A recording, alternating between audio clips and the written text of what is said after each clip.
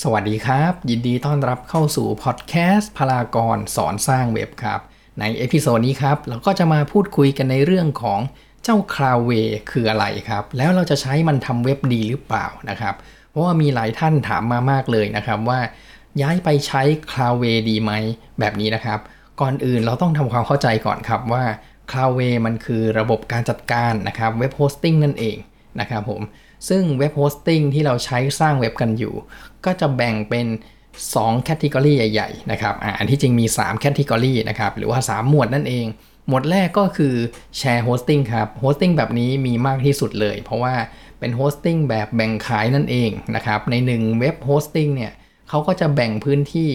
ให้เป็นหลายๆ Account นะครับหรือหลายๆเว็บไซต์เอามาให้เช่านั่นเองนะครับแชร์โฮสติ้งนะครับก็จะเหมาะกับคนที่เพิ่งเริ่มต้นใหม่นะครับยังจัดการอะไรไม่ค่อยถูกแชร์โฮสติ้งก็จะมีเจ้าหน้าที่คอยจัดการให้แล้วก็มีคอนโทรลพาเนลมาไว้ให้เราจัดการนั่นเองต่อมาครับถ้าเกิดเว็บไซต์ของเราเริ่มมี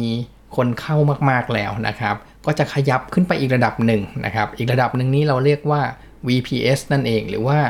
Virtual Private Server นะครับเจ้าตัวนี้นะครับ VPS เนี่ยเหมือนเราได้เครื่องเซิร์ฟเวอร์มา1เครื่องเลยให้เราบริหารจัดการภายในเองนะครับมันก็จะมีสเปคของเครื่องมาอย่างเช่นแรม2กิกนะครับ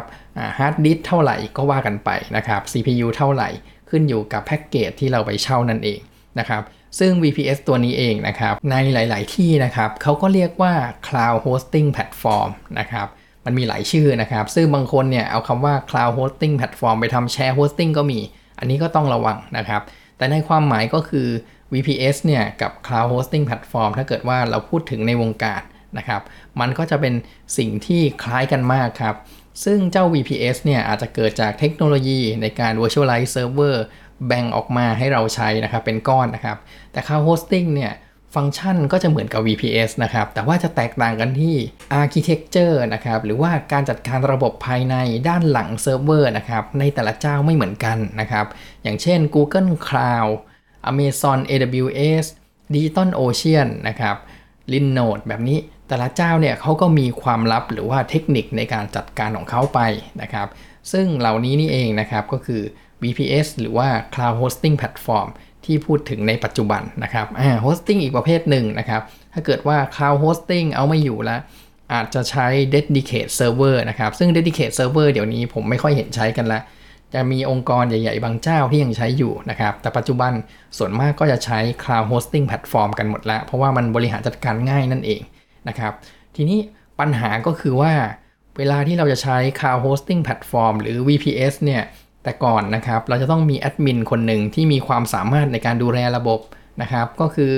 สามารถที่จะเข้าไป Key Command ต่างๆได้ในการเปิดปิดเซิร์ฟเวอร์หรือว่าติดตั้ง WordPress อะไรต่างๆนะครับทำให้คนธรรมดาที่ไม่ใช่ Developer เนี่ยใช้งานยากนะครับถึงแม้เราจะรู้ว่า VPS นี่มันเจ๋งมากนะครับแต่ว่าการที่เข้าไปใช้แล้วมีคำศัพท์ทางเทคนิคมากมายมันอาจจะไม่สะดวกนะครับ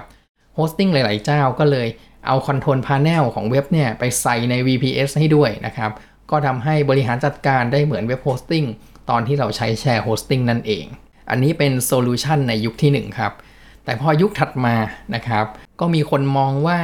การใช้คอนโทรลพาเนลบนเว็บ VPS เนี่ยไม่มีประสิทธิภาพนะครับการใช้แบบนี้จะทำให้ประสิทธิภาพของ VPS เนี่ยถูกลดทอนลงไปนะครับก็เลยเกิดระบบที่ว่า Managed Cloud Hosting Platform ขึ้นมานะครับเจ้า Managed Cloud Hosting Platform นะครับก็จะทำการบริหารจัดการ Cloud Hosting Platform ของเราหรือว่า VPS ของเราให้เลยนะครับลงซอฟต์แวร์อะไรให้เสร็จสับแล้วก็ถ้าอยากจะติดตั้ง WordPress นะครับก็สามารถติดตั้งจากเจ้า Managed Cloud Hosting Platform ได้เลยนะครับแต่ว่ามันก็ไม่ได้ลงคอนโทรลพาเนลอะไรให้เรานะครับเพียงแต่แทนที่เราจะมีแอดมินที่เก่งเทคนิคแล้วก็พิมพ์คอมมานด์หรือว่าพิมพ์ข้อมูลนู่นนั่นนี่เป็นเทคนิคลงไปนะครับเขาก็สร้างหน้าจอที่เป็น User Interface ขึ้นมานะครับให้เราคลิกได้ผ่านเว็บไซต์เลยนะครับแทนที่จะเป็นคนที่เก่งๆไปทำก็คลิกผ่านเว็บไซต์ไปเลยง่ายกว่านะครับแล้วก็ไม่ต้องลงคอนโทรลพาเนลให้สิ้นเปลืองทรัพยากรด้วยนะครับเราก็จะใช้เจ้า VPS หรือว่า Cloud Hosting Platform ของเราได้อย่างมีประสิทธิภาพนั่นเองนะครับแล้ว Cloud Hosting Platform นี้เองครับก็คือเจ้า Cloudways นี่แหละครับ ซึ่งเป็น Cloud Hosting Platform เจ้าหนึ่งนะครับพูดผิดนะครับเป็น Managed Cloud Hosting Platform เจ้าหนึ่งที่บริหารจัดการเจ้า VPS บน provider หลายๆเจ้านะครับที่ผมเล่าให้ฟังก็คือ provider เนี่ยก็จะมี DigitalOcean Linode Amazon AWS Google Cloud นะครับที่ดังๆนะครับเหล่านี้เขาก็ manage ให้นะครับแต่ความสะดวกมันก็ต้องแลกมาด้วยราคานั่นเองนะครับเวลาที่เราไปใช้งาน Cloudways เนี่ยตัวอย่างนะครับสมมุติว่าเราใช้ provider หรือว่าใช้เซิร์ฟเวอร์ของค่าย DigitalOcean ละกันนะครับถ้าเราเช่าแพ็กเกจ20เหรียญต่อเดือนนะครับก็คืออาจจะประมาณ 7-800 บาทนะครับ20เหรียญต่อเดือนเวลามันมาอยู่บน Cloudways นะครับ Cloudways เขาก็จะคิดเรา40เหรียญต่อเดือนนะครับซึ่งตรงนี้เนี่ยทำให้มีคู่แข่งมากมายนะครับที่เกิดขึ้นนะครับอย่างเช่น Run Cloud Silver Pilot เป็นต้นนะครับซึ่งโมเดลเนี่ยผมว่าถ้าเกิดเทียบกับ Run Cloud กับ Silver Pilot เนี่ยก็อาจจะแตกต่างกันนะครับ Cloudways เนี่ยจะเน้น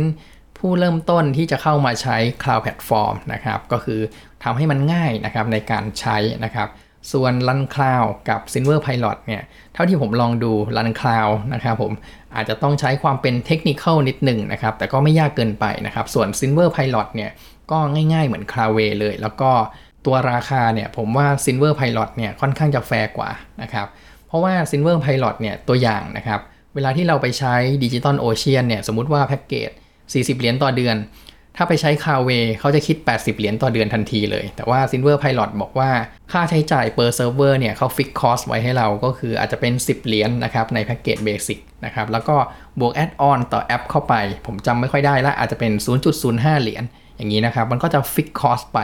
นะครับไม่เหมือนกับตัว Cloudways ที่ดับเบิลค่าใช้จ่ายขึ้นมานะครับสำหรับการใช้งาน provider ต่างๆส่วน Run Cloud เนี่ยก็จะเป็นโมเดลอีกแบบหนึ่งนะครับ Run Cloud เนี่ยค่อนข้างจะฟิกซ์ไปเลยว่า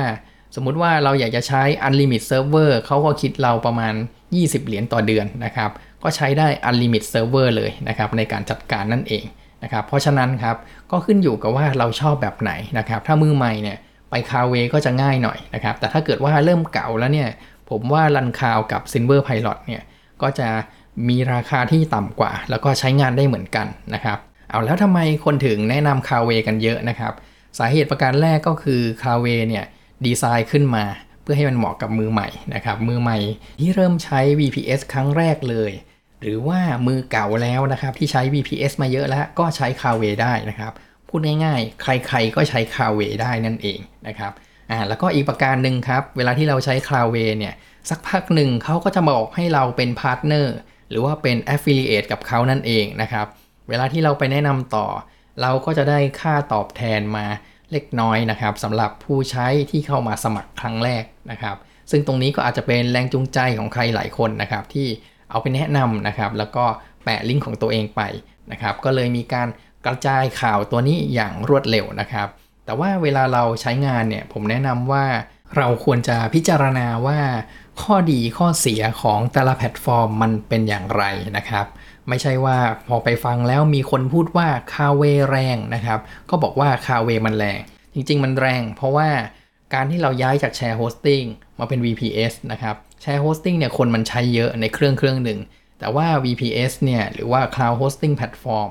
มันเหมือนกับว่าเรามีเซิร์ฟเวอร์ของตัวเองนะครับแล้วก็ใช้อยู่เว็บเดียวมันก็แรงสิครับแล้วมันแรงตาม provider ครับก็คือพวก DigitalOcean Linode หรือว่า Amazon AWS หรือ Google Cloud Cloudways นี่ไม่เกี่ยวเลยนะครับผมมันอาจจะเกี่ยวนิดนึงในการติดตั้งซอฟต์แวร์ในการจูนนิ่งต่างๆแต่ว่าค่ายอื่นอย่าง Run Cloud กับ Silver Pilot ก็เหมือนกันนะครับแต่บางเจ้าเขาอาจจะไม่มี Affiliate นะครับก็เลยไม่ได้ถูกพูดถึงบ่อยเท่าไหร่นะครับเราก็ต้องพิจารณาสิ่งเหล่านี้ด้วยนะครับโดยเฉพาะ provider ที่เราใช้เนี่ยมีผลมากกว่าการที่เราใช้ Managed Platform เจ้าไหนนะครับผมแล้วทีนี้เราจะใช้งานดีไหมนะครับเจ้า Cloudways ก็ขึ้นอยู่กับว่าเว็บไซต์ของเราต้องการอะไรนะครับ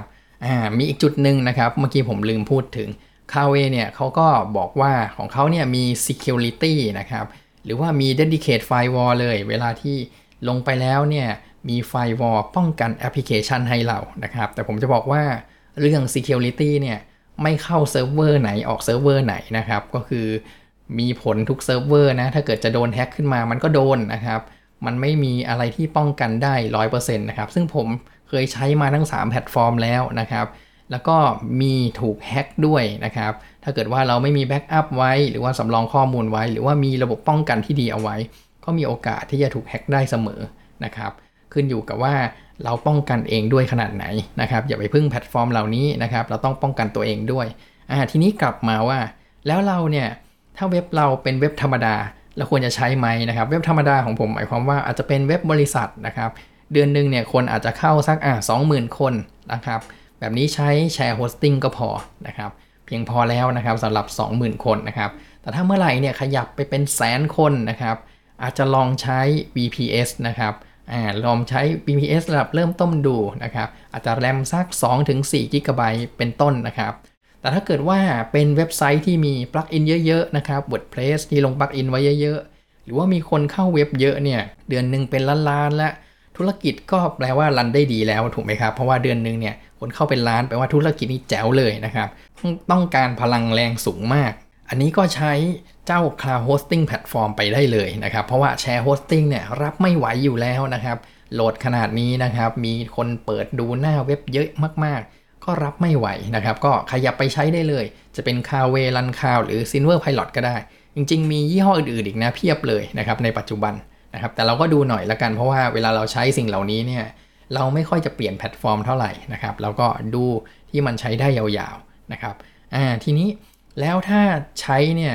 เราจะใช้พวก manage ไหมนะครับผมเมื่อกี้เนี่ยผมพูดถึงไปแล้วว่าเราก็ใช้ Cloudways ใช้ Run Cloud หรือว่า Silver Pilot ไปเลยผมแนะนำเลยนะครับให้ใช้พวก manage ไปเลยการมีแพลตฟอร์ม manage พวกนี้มันประหยัดเวลาเรามากครับโดยเฉพาะถ้าเราต้องเอาเวลาไปทำธุรกิจอื่นๆแล้วนะครับการใช้ซอฟต์แวร์เหล่านี้จะช่วยเราได้มากเลยทีเดียวครับแล้วถ้าท่านใดมีคำถามนะครับหรือว่าอยากพูดคุยเกี่ยวกับการใช้งานเจ้า Cloud Hosting Platform เหล่านี้นะครับก็มาพูดคุยกันได้เลยผ่านคอมเมนต์ที่ใต้วิดีโอ YouTube ได้เลยนะครับแล้วถ้าท่านไหนต้องการติดตามพอดแคสต์พลากรสอนสร้างเว็บนะครับก็สามารถติดตามได้ที่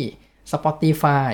Google Podcast หรือว่า Apple Podcast ได้เลยนะครับเข้าไปที่แพลตฟอร์มแล้วพิมพ์คำว่าพลากรเว้นวรรคสอนสร้างเว็บแล้วกดติดตามได้เลยครับส่วนท่านไหนนะครับที่ยังไม่ได้ติดตามในช่องทาง YouTube นะครับก็อย่าลืมกด Subscribe ช่องพลากรสอนสร้างเว็บเอาไว้ด้วยนะครับเวลาที่มีพอดแคสต์เอพิโซดใหม่ๆออกมาเราก็จะได้รู้ทันทีเลยครับแล้วมาพูดคุยกันนะครับสำหรับในเอพิโซดนี้ก็จบเพียงเท่านี้ครับเจอกันในเอพิโซดถัดไปนะครับสวัสดีครับ